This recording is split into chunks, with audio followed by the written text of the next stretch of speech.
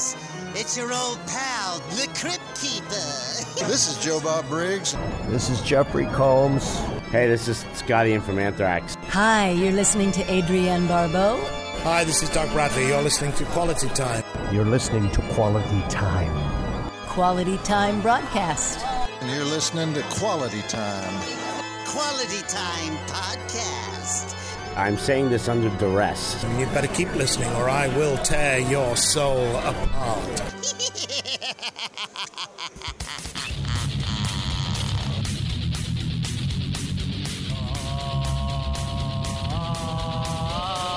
Quality Time, video games, all the films, comedy and bitches. Quality Time, video games, all the films, comedy and bitches.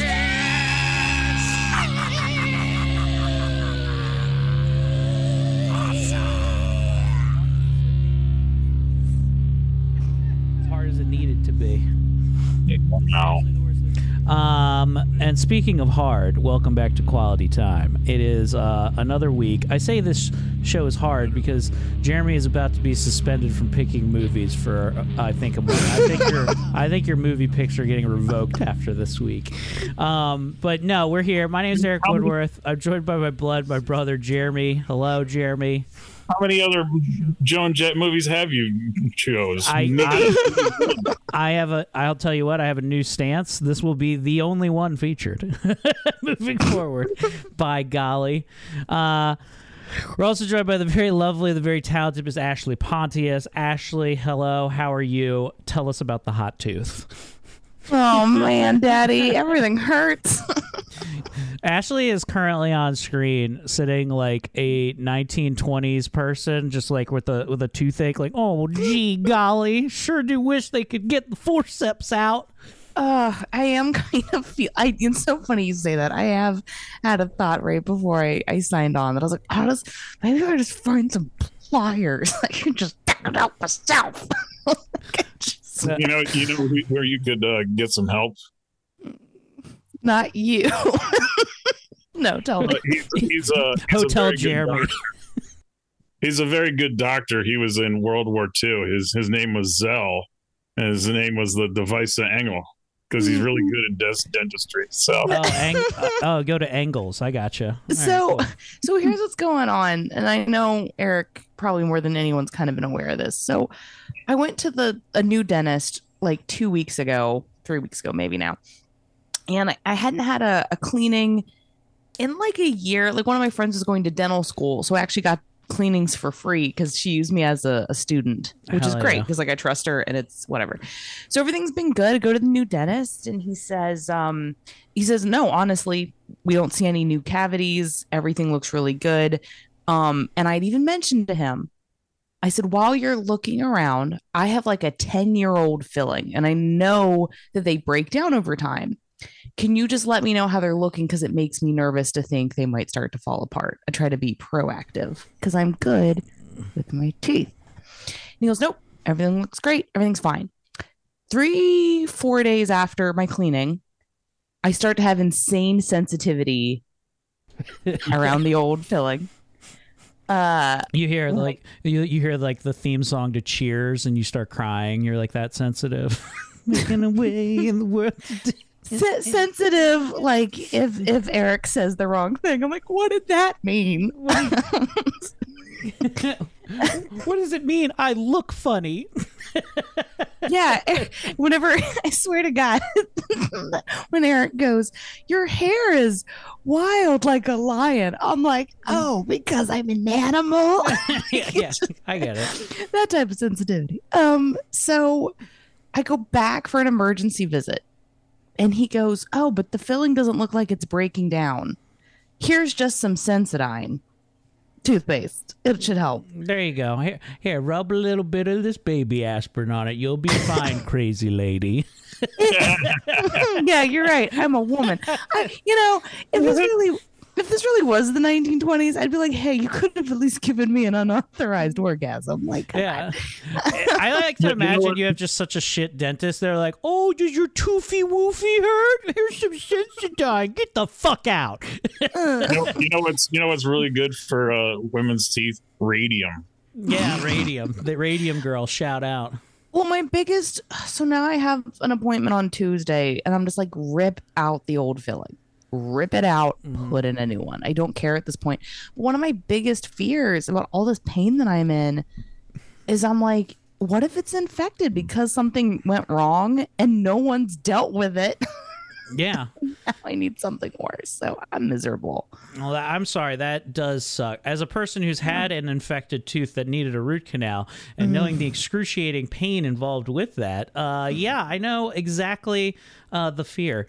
I do remember how fucking bad my tooth was getting extracted because I needed a full-on root canal on this chomper right here. And I remember I was all infected and like I had very bad insurance, and by that I mean none. And so I had to find somebody that would do it for do me a root canal for an affordable price. And the guy I settled on was just this Eastern European guy that basically worked out of a house. And like he had a Little Rascals painted sign that said dental surgery.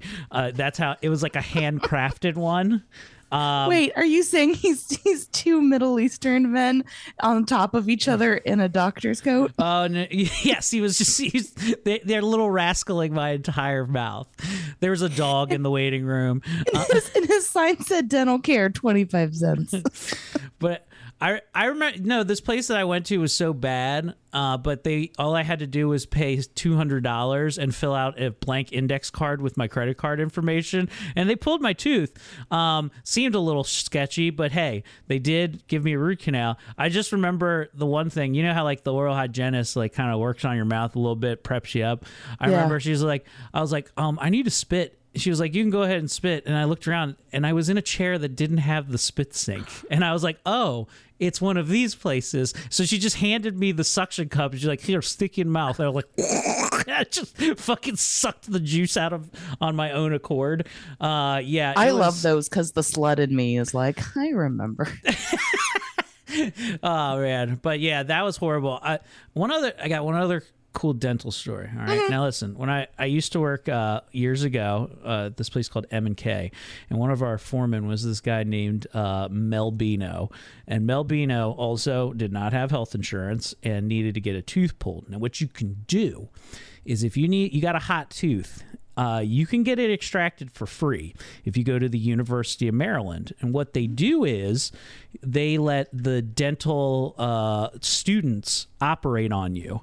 Okay. So, and basically what you do is you get sat in like a big classroom and there's like a teacher who's a real dentist there. And then all like 18 to 22-year-olds that are going to do the thing. And Mel told this story. He's like, man, I got there.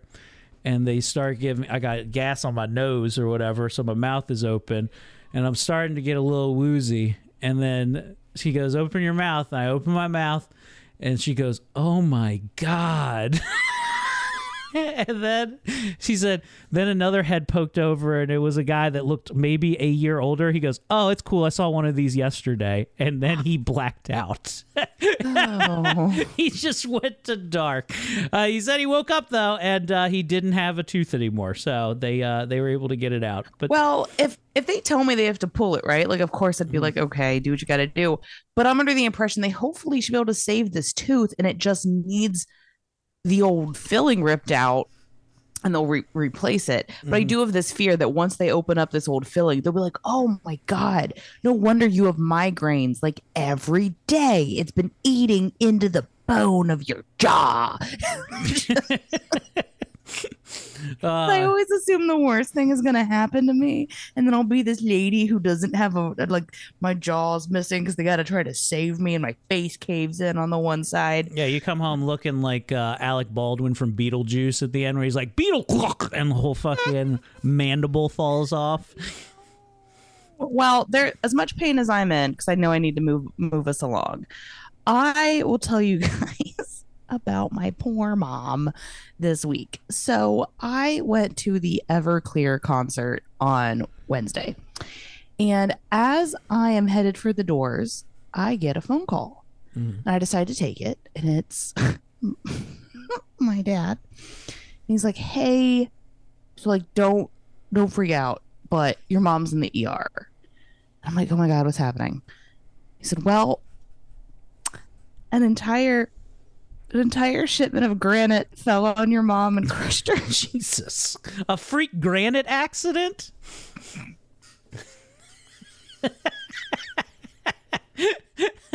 So just a whole.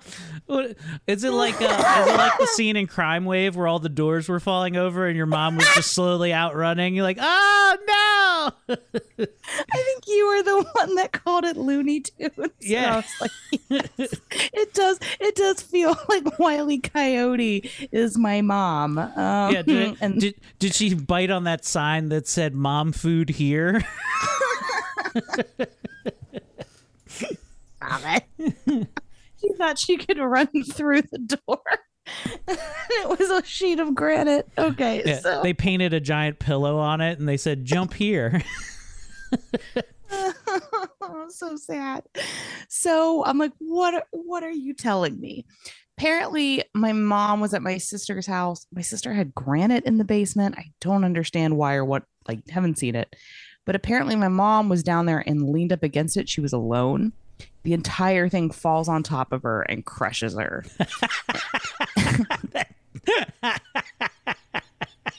So wait a minute, is it like her whole body, like she's pressed like a panini underneath on this basement floor? So I guess, well, but so the worst part is her legs being trapped. She can't get herself out because of how heavy it is. And my mom, like, no one could hear her scream for help. Oh no. So she had to pull herself out from underneath and she tore off a lot of flesh. So my mom's got a lot of stitches. But even sadder, like on top of that, she said the day after she got all the stitches, thankfully no broken bones, but she was like, oh, why does the back of me hurt so much? Then she looked in the mirror. Oh my God, it looks like a Rorschach test. No. Like she's black and blue from the impact of hitting the ground under all that weight. I did get some audio from your mom for this show. I'll share real quick. You were cold as ice. But still, Rick James, even after taking a beating like that, fuck your couch, nigga. This motherfucker's going out. His legs is like this Pontius. I haven't kicked out of better homes than this.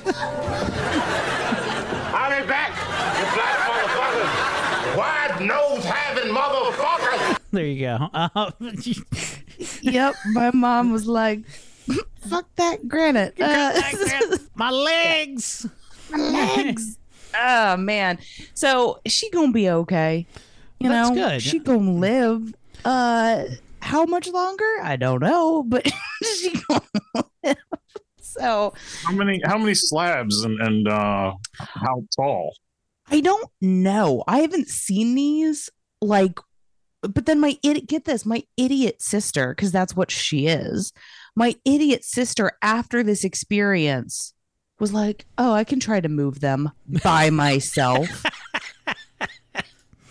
My family is like a group of lemmings headed for a cliff. Like, I don't understand how these morons have reproduced and also just keep living. Just think, all they did was spend 1 week in the mines. They can barely handle it, you know? It would be funny if you went to see your mom. She's like, Ashley, I have the black lung from working on the granite all day.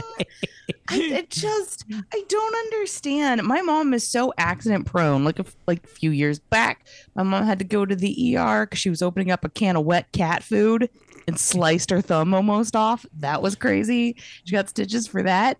She's a French pastry chef. One time she fell into the oven, got burned. No, she didn't fall into the oven. She did not have a Hansel and Gretel situation. Yes, she did. She tripped and fell into the oven while she was baking. Got burned bad. Do you remember during the pandemic, Eric? Do you remember when she accidentally lit the grill and she burned off all? I do remember that. All of her That's pretty eyebrows. hilarious. Like, my mom is a freak anomaly. God keeps trying to take this bitch, and she's like, "No, I'm gonna keep living." Your mom seems like a person who falls for every time you ask to pull your finger. She'll do it every time and be surprised. Like, what? It was a fart again. Yeah, that is so accurate. But my favorite thing is just whenever she has these horrible accidents that happen all the time, that she'll go, just me not being careful, and I'm like, I think you might be retarded. Like, I don't.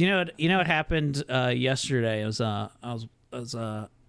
because I mentioned pulling the finger or whatever. I was walking upstairs and I got to the top step, and I yelled to my daughter. I screamed because like I kind of tweaked something in like my lower back, right? And so Jane comes. She's like, "Are you okay?" I was like, "I think I pulled something on my back," and I lifted my hand. And I knew that as I lifted it, I also had a massive fart that is brewing. And she legit went to grab my hand, help me up, and I ripped the biggest, loudest. She's like, "Dad!" As she was grabbing, she's like, "I'm gonna help you. This better not be a fart." And I knew. You betrayed her trust. And the thing is, I did need a hand, but I was like, "Wow!" It was just too perfect. I'm just gonna say it.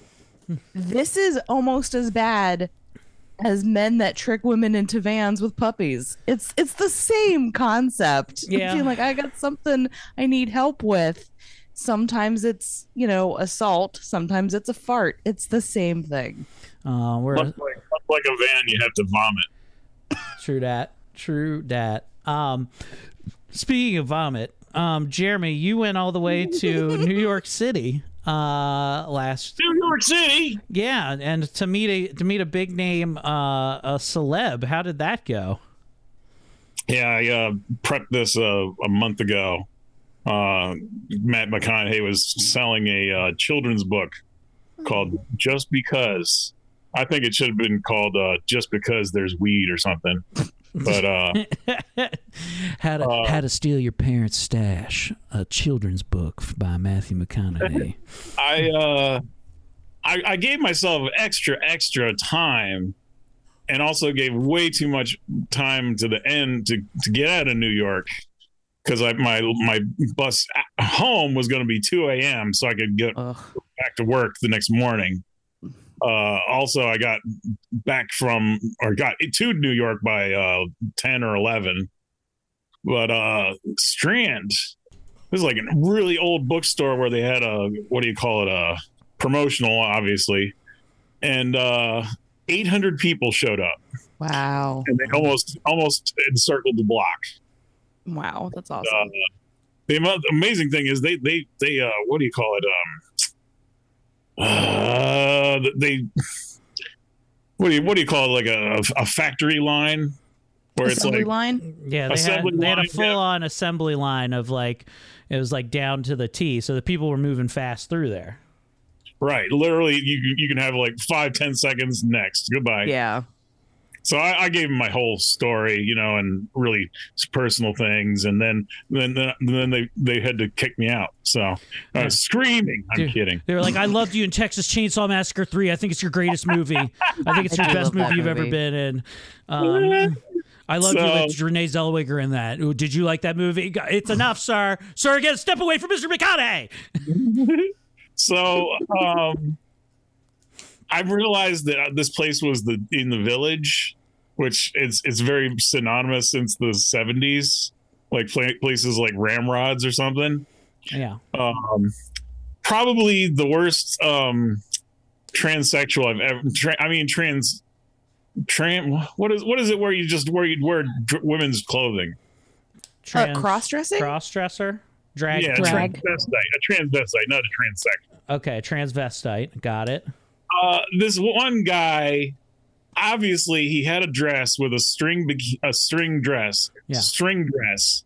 Looks literally like me as a schlub, but with a dress. So I'm like, well, you're really, really, really working it. So that was the worst transvestite I've probably ever seen. It's like, no, you need to learn something from like RuPaul or something. Yeah, maybe work on the makeup a little bit, like exactly.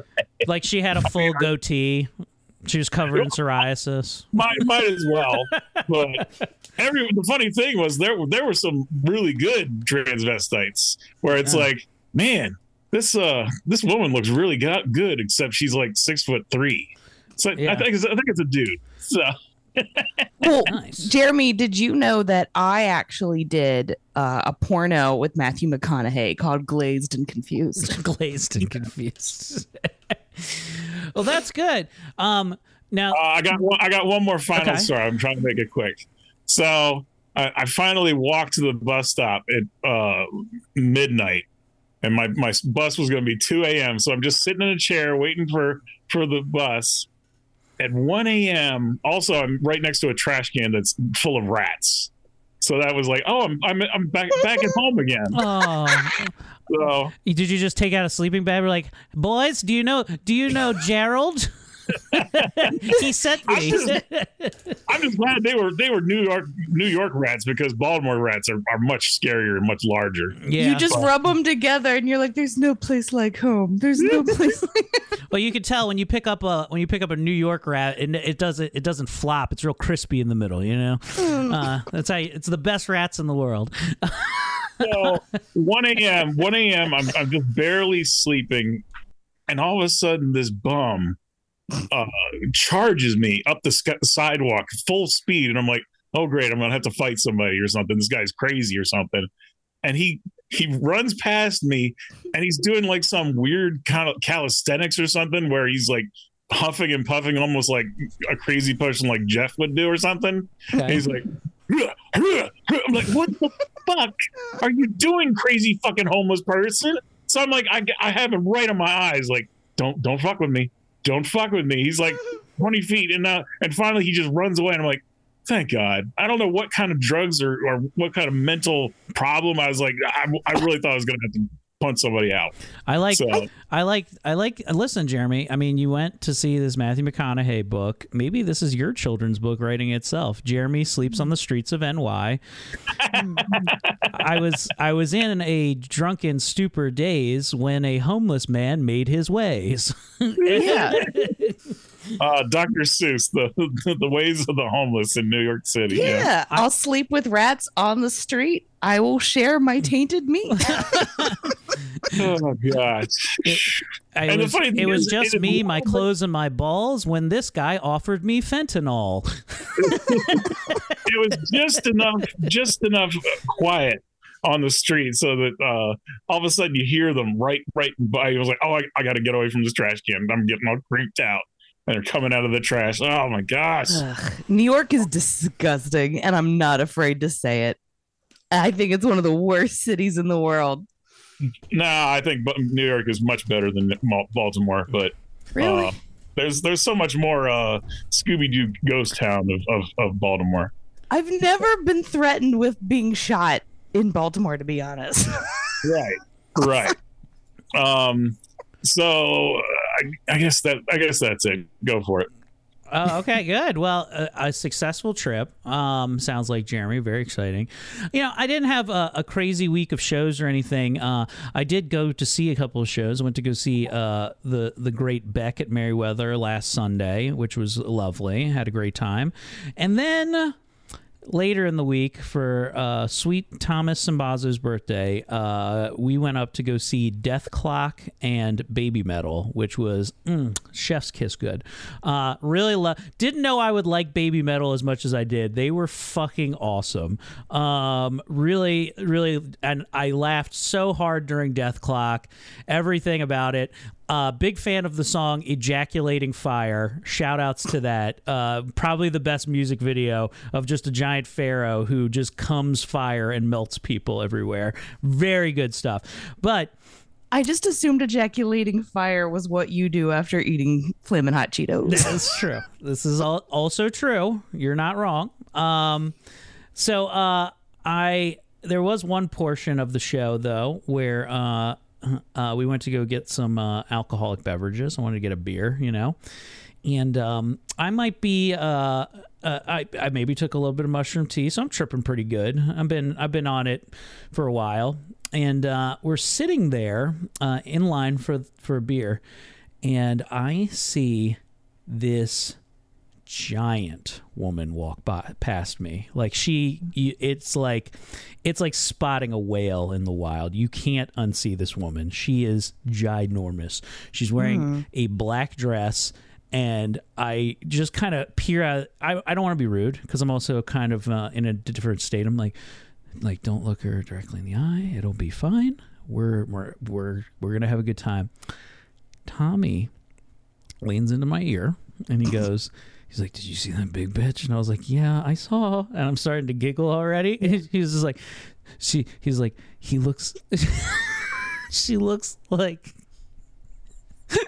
She looks like the giant person, the giant wrestler that Al Bundy had to face in multiple episodes of Married with Children, which he's referring to this King Kong Bundy right here, which now I'm in absolute tears.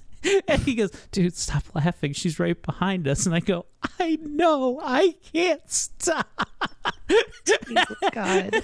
Oh, man. So I did see a King Kong Bundy-esque woman feet away from me, and I couldn't stop giggling at it. So she was a real Jabba the Slut?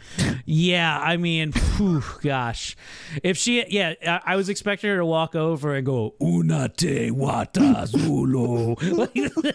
So that was a hoot. Get her to her bed.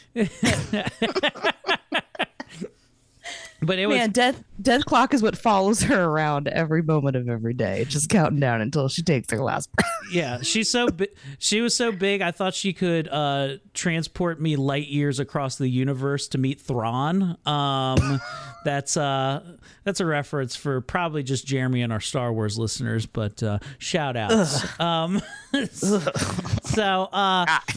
Yeah, but no, it was overall a great time, and I can't complain. We're in the fall season, which I'm excited about, and we're all here once again for another wonderful episode of Quality Time. Jeremy, would you like to tell people about this week's pick? Probably the best rock and roll movie with Joan Jett. Okay, yeah, that is, I guess that's correct. This is 1987's Light of Day, which for years Jeremy has told me to watch, and now he's forced me to watch.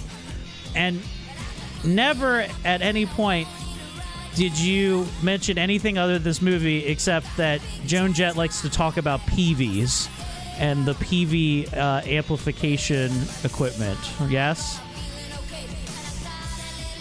Well, that was our go-to. Is like, which has nothing to do with what was actually said in the movie. But my cousin would always say, "Hey, you gotta have that PV." So,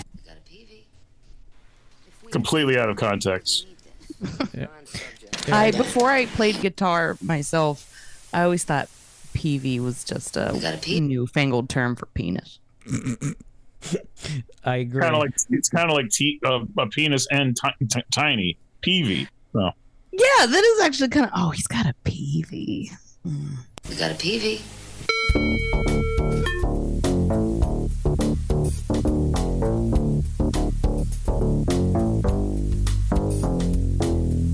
If we had the PV, we got a PV. If we had the PV, we got a PV. If we had the PV, we got a PV. If we had the PV, we got a PV. If we had the PV, we got a PV. If we had the PV, we got a PV. If we had the PV, we got a PV. If we had the PV, we got a PV. PV, PV, PV, PV, PV, PV. If we had the PV, PV, PV, PV, PV, PV, PV. PV, PV, PV, PV, PV, PV, PV, PV. If we had the PV.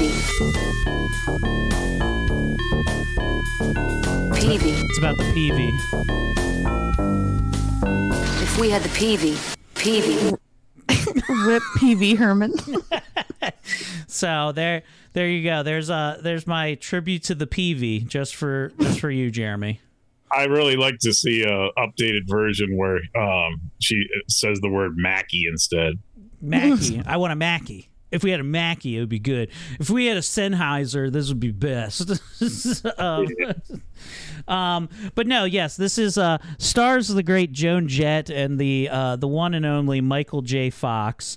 Has lots of other little cameos and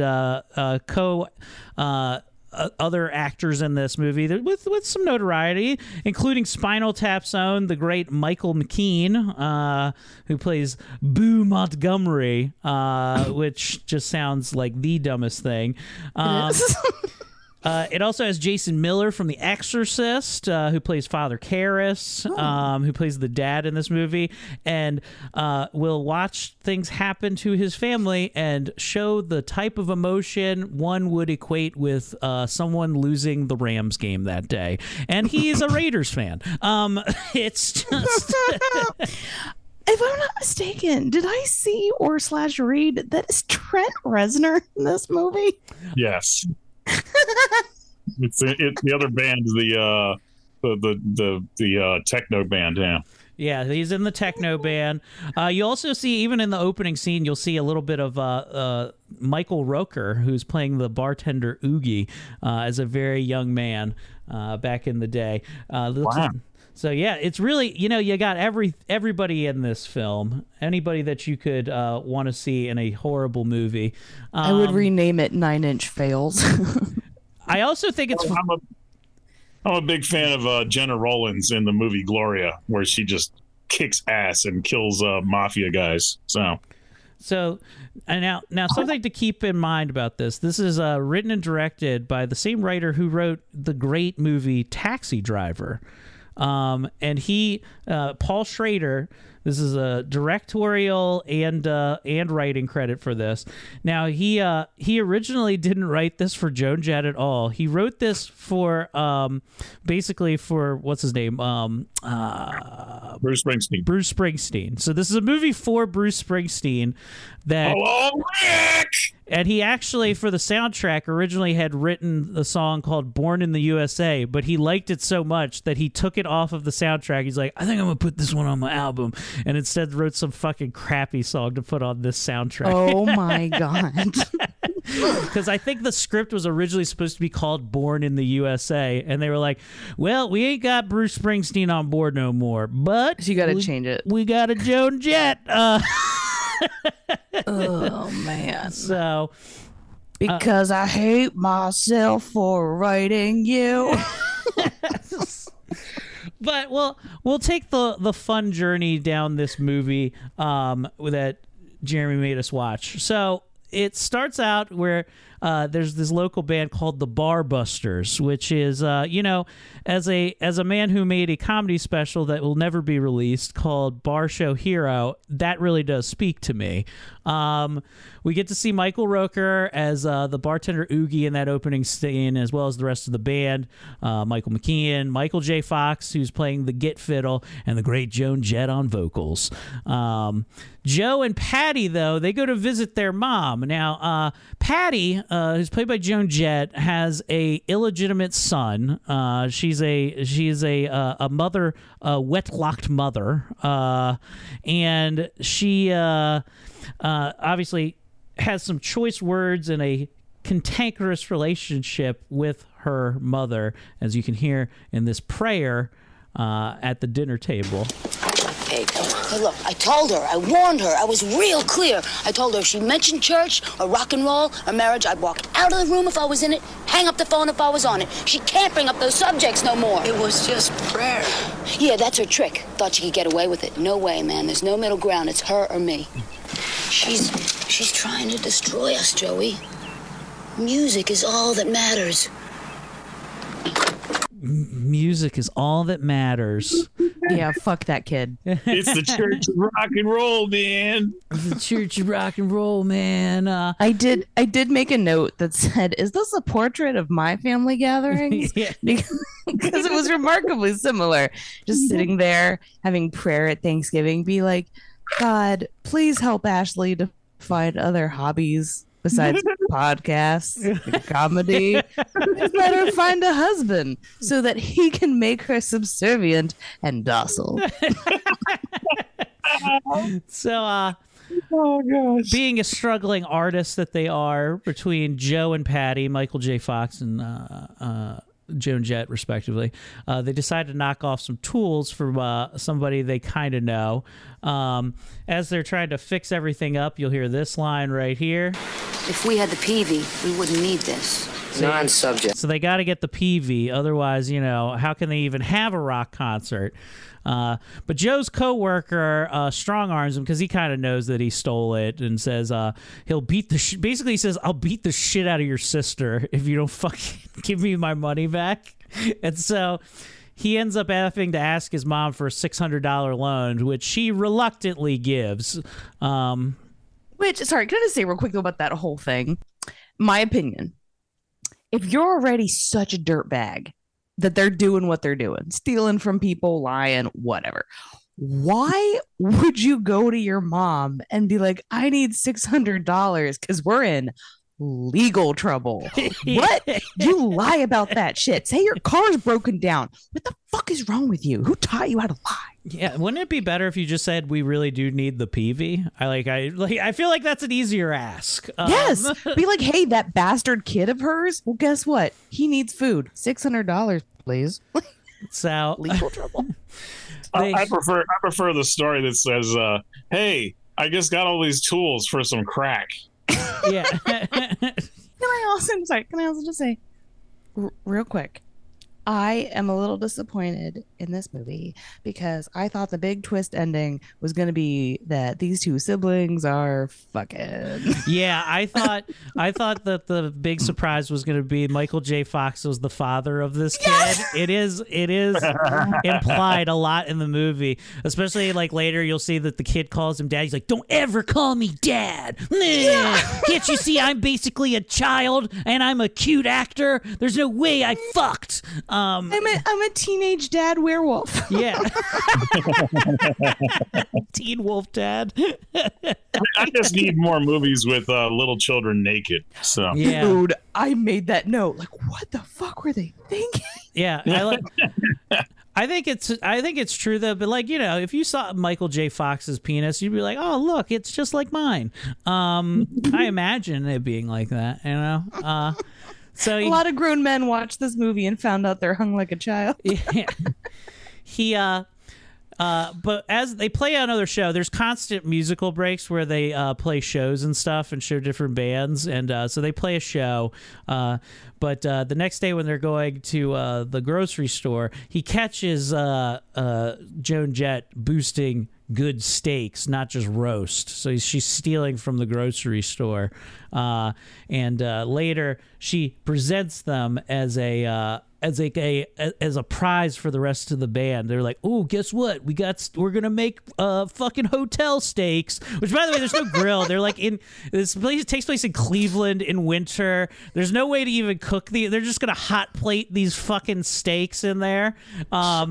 Which, by the way, and Michael J. Fox, who at this point, it's kind of implied that he fucked his sister. We don't, we'll find out later. It's not true. He's like, you know what?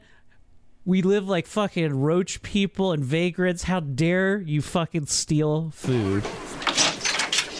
Excuse me, since when have you been above boosting food to eat? What are you gonna do next? Put him out in the street? I hear there's a lot of money in kiddie porn. So, he talks about. I like it. His slippery slope is today you're stealing steaks. Next day you're whoring out your child.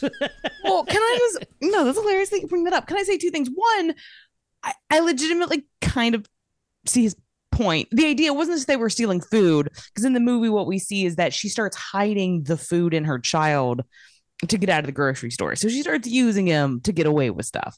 That I think is like, yeah, that's gross. But it's weird for him to drop the line, "What's next?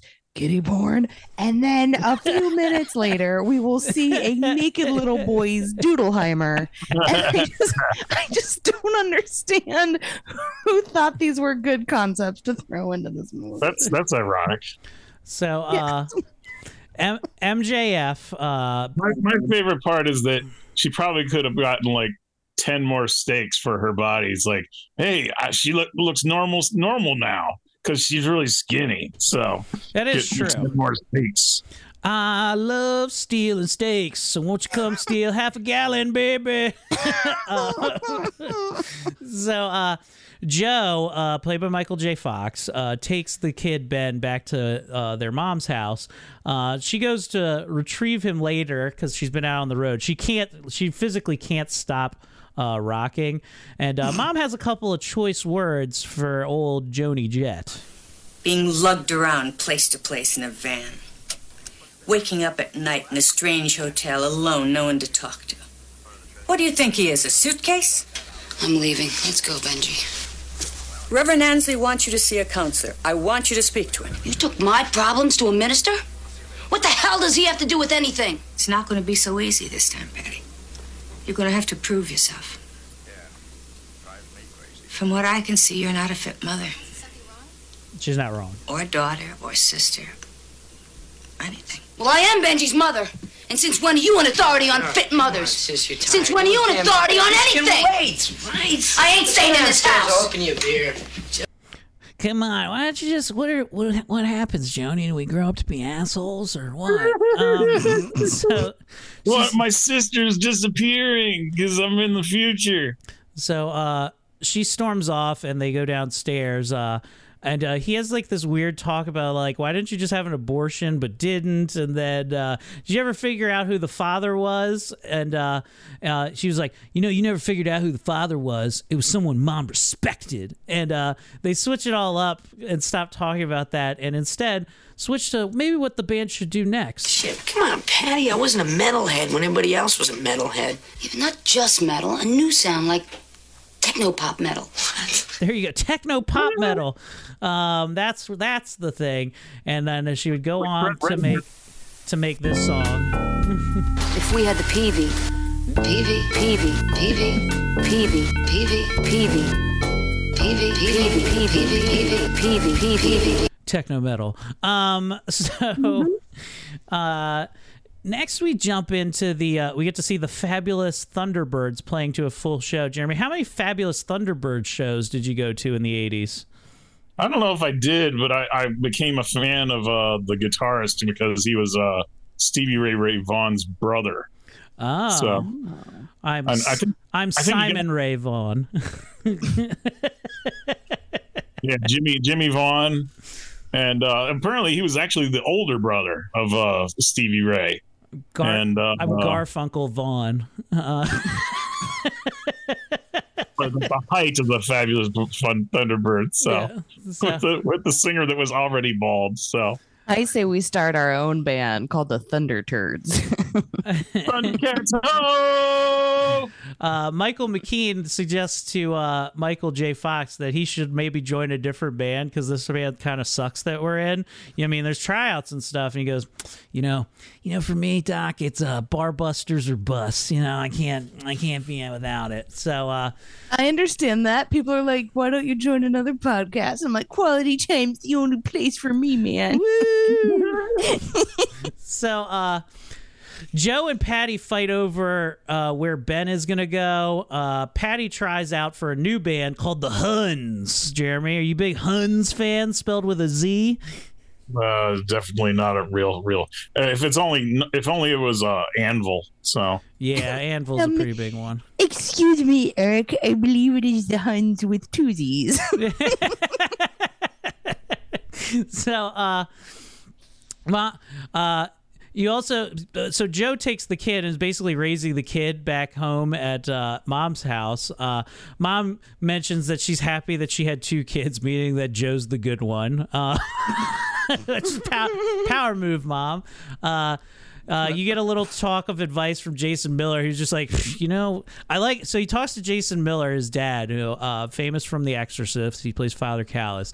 And I like the scene where he's getting advice. He's like, hey, Mom's kind of crazy. And he basically goes, you know what? We've been married this long. Sometimes she's just a fucking bitch. Like, it's basically his whole speech is just like, you know what? We've been together for a long time. Yep, she's just a fucking full-on cunt sometimes. We can't fix it. No, but would you agree with me though that that's not even what I'm taking out of the conversation? I find the conversation that's happening to be so vague that you're just dancing around whatever's going on. Because what I wrote down was, does she have dementia? And he's trying to point it out, and the dad's like, women be forgetting stuff. Yeah.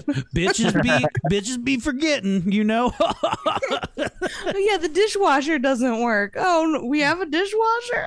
Yeah, so yeah, silly. your mom. My favorite part of the plot was the plot twist that the father actually has to exercise Joan Jett. Yeah. So, your daughter sucks cocks in Cleveland. But, you know, listen, Joe, even though he's basically a single uncle dad right now, it doesn't stop him from trying to go out on dates.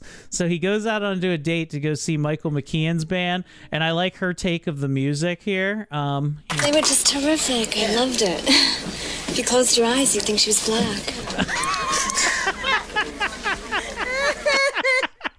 That was one of the funniest lines in the movie. I'm gonna use that at a stand-up show at some point. Be like, if I close my eyes, your punchlines sound black. Shout out Charlotte.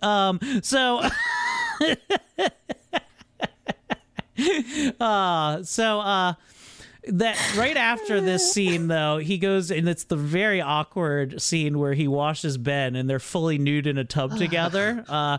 Seems rather inappropriate. But he tells him not to call him dad. I'm not dad. Can't you see? This is not a dad dick you're looking at here, kid. And he also shows him how to write a really shitty song too. He's like, I'm mostly a writer, and like they work on this. That's fucking horrible. Anyway, it'll be the title track. Joe, we get to Patty finally comes back home, or I'm sorry, he goes to visit Patty with her new metal band and her new look, the Huns, where she's fully metaled out. She's wearing red pants and everything. And she has a heart-to-heart about Benji. Now, this is a 90-second clip, but I call this the Mom of the Year clip. So here you go. This is confronted about not raising her son. Here's what Joan Jett says. I've been trying to live my life by an idea. You see that machine? That's an idea. Rock and roll! That's an idea. All those video game monsters, bip, bip, bip. All those bip bips are separate. No moment is any more important than another. Nothing comes together. No heaven, no hell. Just moments. When moments connect you except Mom's world. You don't believe that. Look, you see these idiots over here? Do you? They think they're gonna be stars. They sit there and they talk deals, demos, limos. Did you ever hear me talk like that? No. I go out there every night just to hear the beat. That's all there is, man. Come on, is that what I'm supposed to tell Benji when I put him to sleep at night? Well, why don't you just tape record this little speech? I'll play it to him. Benji will figure it out for himself. He's got two good teachers. All right, you know what I think? I don't care what you think. I got more of this clip, but I like that they're like, it's fine. He's 3. He'll figure it the fuck out. This little bitch needs to grow up eventually. He's like, I'll never forget what my mom said. Ju, ju, ju, ju, ju, ju, ju, ju. Just fucking, This is probably one of the best monologues about video games with all those bip bip bips. Now, Jeremy, did you catch what game she's playing multiple times in this movie at the arcade? I'll give it at the end, but obviously the bar had a nice centipede in the green room. So I did see that. Yeah. You know what my favorite game to play is? Stupid. I'm sorry. Personal Space Invaders.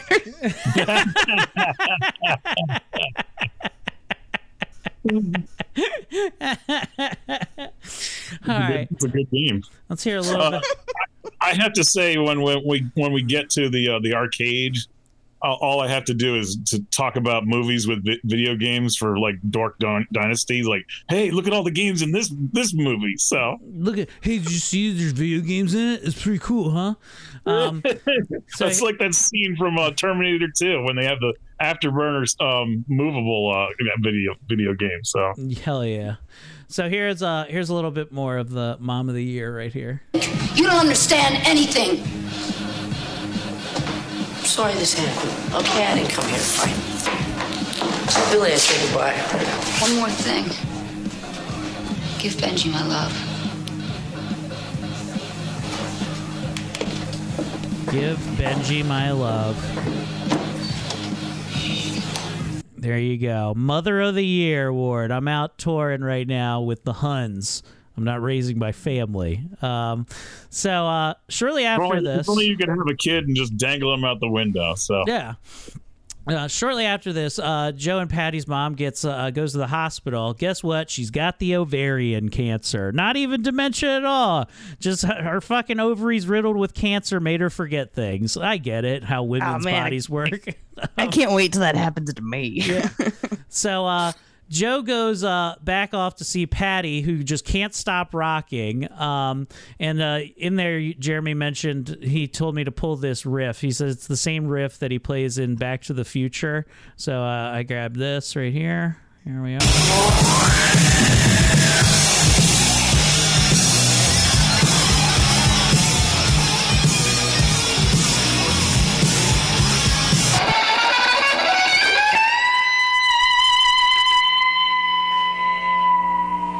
I guess you guys aren't ready for that yet. It was a little bit earlier from Back to the Future. It was. I guess you guys weren't ready for that yet, but you'll abandon your kids for it. So don't need money, don't need fame, don't let my kid hit me with all this blame. I can't tell if they actually took the audio from Back to the Future or if they actually had Michael J. Fox play that part in the movie. So I also love that Huey Lewis in the new song. I want a new mom. I want a new mom, one who's always there, one that don't have jet black hair and smells like she smokes cigarettes in there. He's definitely not singing I'm lucky to be stuck with you. Now, Ashley, I know you probably don't catch as much of the 98 Rock, living out in Pennsylvania, but there is they have really been leaning this season into Joan Jett being an Orioles fan, and there's like a Joan Jett Day. She's a huge Baltimore Orioles fan and stuff, so she's been on 98 Rock a lot because the Orioles are good this year. Anyway, they have promos with Joan Jett where she just goes, "Hey, this is Joan Jett. I just want to say it like that." It's fucking nonsensical. She sounds horrible, and so one day when I filled in a little bit ago, I was. They played the promo, and they had to cut to the traffic guy, who's Tony Thornton. He's very genuinely kind-hearted man, and I guess he had never heard the promo before. And when they cut to him, they're like, "Let's get to Tony with traffic," and he's going, he's laughing hysterically.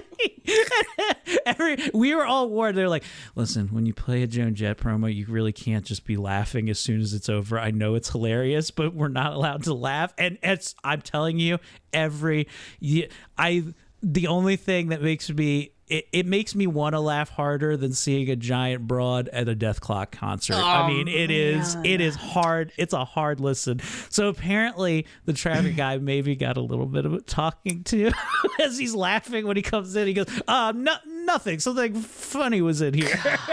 There is something so heartbreaking about seeing musical heroes get old and fall apart, and they're like, "No, I'm gonna keep going. I've still got it." And I'm like, oh no, baby, go into retirement. You're all right. I'm sorry that Joan Jett is like William Shakespeare compared to Joe Walsh on the radio. I think like 20 years ago, it was like literally something unbelievably nonsensical where he's like, I'm like, what the fuck is he saying? I can get like one or two words out of entire sentences. Like this dude is like, he actually did like Stevie Nicks back in the day, but he is so burnt. Oh my gosh. Jeremy, I like the idea that we need to make a Guess Who game for the podcast where we just try to guess whose audio we're hearing. Yeah. Old age. And they're just like, is that Joan Jett? Oh, it's President Joe Biden. Oh, that's Joan Biden. Joan Biden is. So how many words is the word with Joan Biden? Yes. So So he goes to go tell basically his mom, or he goes to tell Joan, right, that his mom has ovarian cancer. And so she comes to the hospital looking like she's about to make an entrance into WrestleMania 50. She's just fully decked out in rock gear still. You're like, yeah, I go to the hospital like this. She doesn't even put on a jacket. She's like, fuck this. I go hard even in the ICU. And she's fully decked out. She does run into Father Ansley, who she won't even touch, which is clear. I mean, it's clearly like she was sexually assaulted by the father at this point, because it's clearly a man she respected, blah, blah, blah. Patty does go and hang out with her son, actually, after that, which is nice. She goes to meet up with her old band, Sans Joe, because obviously their relationship is in the dumper right now. They watch a really crappy new wave band together, and Patty dances with everyone and sweet talks the band into getting back together. But Joe explains it's not his dream isn't music. And he's like, and it also has this weird step bro moment here where she's like, you know, every time I try to date a girl, all I do is compare her to you. And then you're like, oh my God, I had to get up. I was like sitting watching it. I was like, nope. Stood up. I was like, need a break from this movie. Give me a break. Stop trying to fucking have sex with your sister. Man, I just feel like this is a terrible crossover between her band and Michael J. Fox. I'm like, is the Frighteners something? Yeah. I just, well, you think, you know, this is Michael J. Fox. He was trying to break out of his comedic roles. So this is supposed to be a serious thing. He's like, yeah, you know what, Michael, let me tell you something. You ever seen them Star Wars movies? Brother, sister, love is on the rise right now, brother. You gotta get on with. You gotta strike while the iron's hot.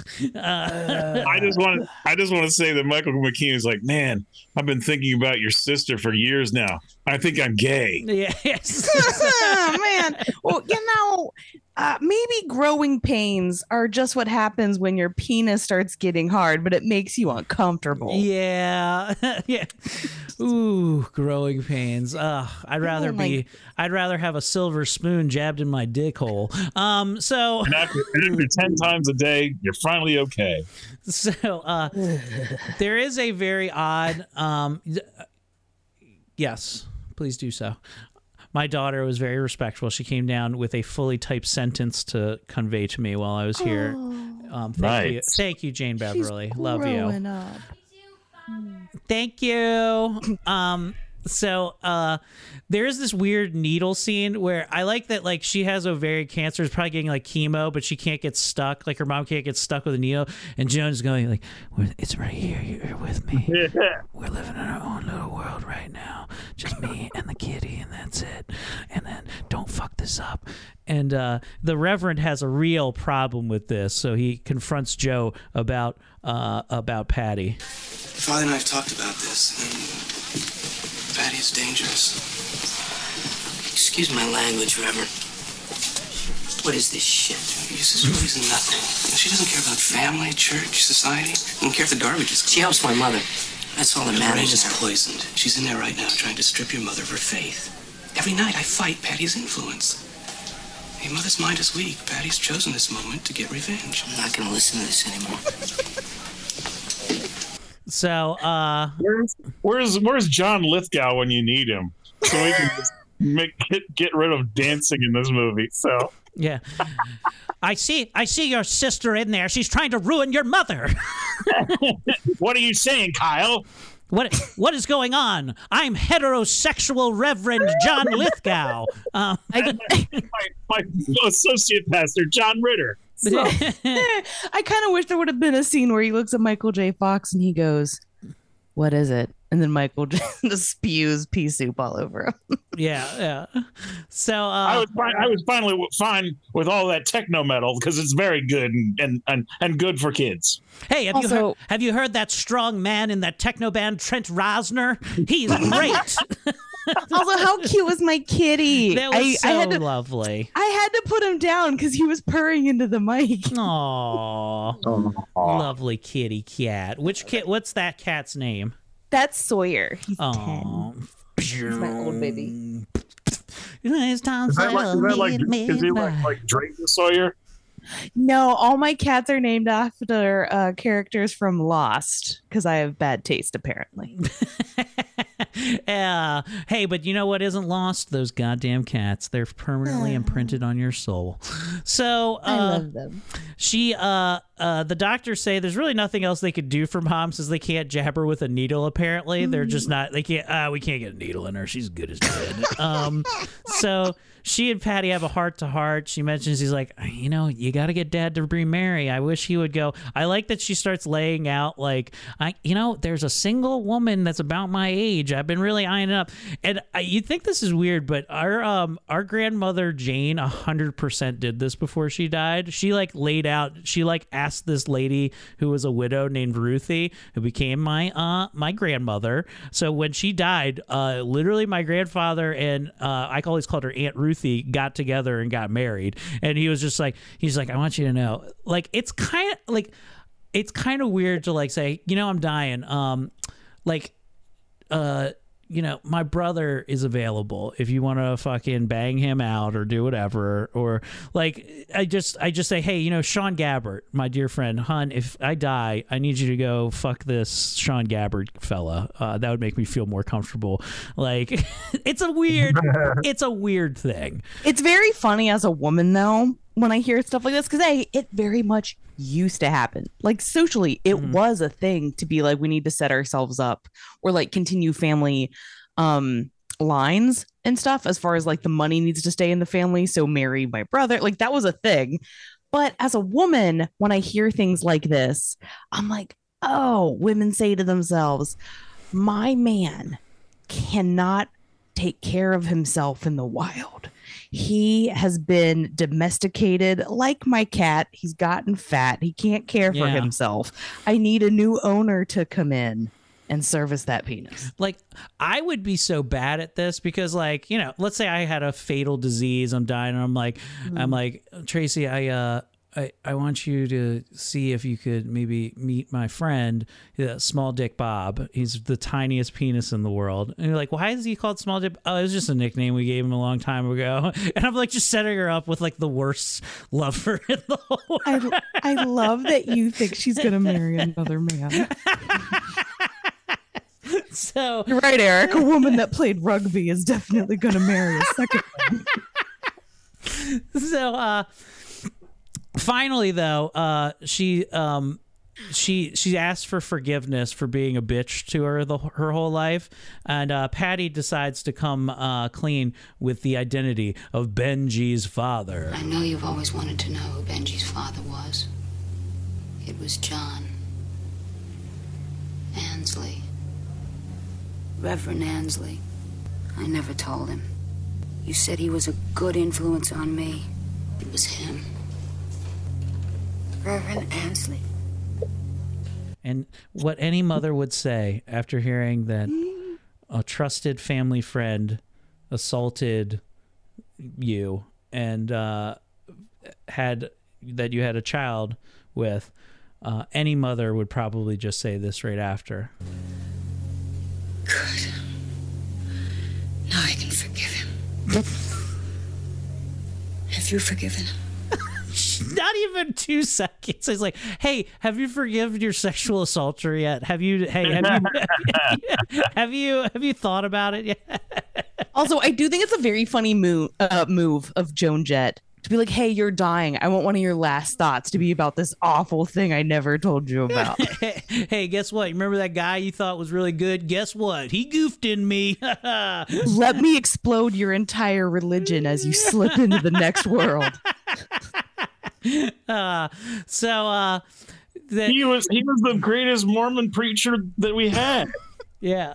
So they do have a wonderful embrace after this. There's crying and there's forgiveness as she also has one last wish. She says, hey, will you join me in heaven one day? And she goes, yeah, I will.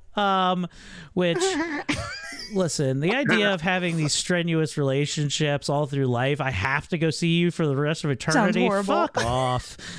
The only thing I want to It was funny. I was talking to Tracy the other day. She was like, I was like, who would you rather see? Do you want to see your grandparents? She's like, I mean, I'd like to visit them every once in a while in heaven. I don't want to fucking see them all the time. She's like, the only one I want to see is that goddamn dog that died. And that's the only thing I care about. So I don't blame her for that. Like the idea that in heaven, you're like, you say to your wife, you're like, the kids haven't called like in a while. She's like, yeah, that's fine. They're off doing their own thing, chasing dead puppies. I must say that I think most of the movie she just was deadpan and barely acting, but then she took it to another level of a bad crying also. Yeah, it is real bad. Just think, we could have had the boss during this whole time doing bad news. No, wait a minute. Are we? Wait a minute. Are we born in the USA would just be he's the father of a bastard child? Yeah, something like that. I don't know what the original script was, but it was written around one Bruce Springsteen. He's like, I came in a reverent day and I'm in the USA. Joan Jett second on. I was just would have been happy with Bruce Springsteen with a big mohawk when he tries to kill the president. True that. Yeah, Taxi Driver, shout out. Hear me out, John Cougar Mellencamp. John Bon Jovi. Little titty about Jack and Patty, yeah. So Mom passes. Dad shows the emotion of getting a ding in his car, and Joe tells Patty how he worships her and how we're all waiting for you at the funeral. You got to come to the funeral. I worshipped you. And she goes to the funeral, and then all of a sudden erupts into like, yeah, shit, yeah. And he collects her from the arcade. And Jeremy, what game is she playing at the arcade? Well, not only is she sitting next to Time Pilot, and there was a centipede around, but apparently she really likes Gyrus, which was not only my cousin's favorite game, and also with me, I definitely played it. It was great to see all those video games. So that's probably the best part of the movie. Yeah. Little known fact. That video game actually inspired country star Billy Ray Gyrus. So very. Don't tell my black hearts, my eggy, breaky black hearts. I think the whole movie was just what do you call an allegory about Gyrus and the game that gets you stuck in a circle in life. I think it was pretty deep. So it's pretty deep, man. Pretty deep. Prodigal stepson. But after the rocking, uproarious crowd sounds as they enter the funeral, all of a sudden we're playing a gig with the old band, the what is it? The bar, whatever. The Bar Busters. There we go. The Bar Busters have taken the stage, but there is no Patty with them. Me and my sister Patty used to play here all the time. We're the Bar Busters. Is anybody here from Cleveland? Yeah! Woo! We're from Cleveland! Does anybody want to party? Yeah! Does anybody want to rock and roll? Yeah! Well, let's go! Woo! Yeah! 1, 2, 3, 4, and they start rocking out as they're playing the title track, "Light of Day." As Joan Jett slowly makes her way out to join her sweet brother who's singing there. The band fully reunited. Which brings us to an end of The Light of Day. Jeremy, your final thoughts on The Light of Day. I would have had a better ending when Nathan Gale shot Joan Jett on stage. And also, or maybe they shot Michael J. Fox. Okay, sounds good. And then they burned the place down. That is the exact response I was expecting to get out of you. Ashley Pontius, your final thoughts on Light of Day. I would have renamed the band the Cock Blockers. Because that's exactly what that sister was. Yeah, there's a lot of cock blocking that happened in this. It was fine. Yeah, the movie, Jeremy, it's not the worst movie I've ever seen. I don't know why it has ever stuck with you or is in any importance to anyone to ever watch this. But if you'd like to watch it, it's free on YouTube in its entirety, ad-free, so you can check the pirated version out currently online. And you get to see Michael J. Fox playing guitar and singing songs with Joni Jett. So check it out as soon as you can. Ashley, what do you got on the docket here? You can always find the podcast link and dates and shows on ashleypontiuslaughs.com. I will be performing in Delaware on the 28th. Still fuzzy on details about that.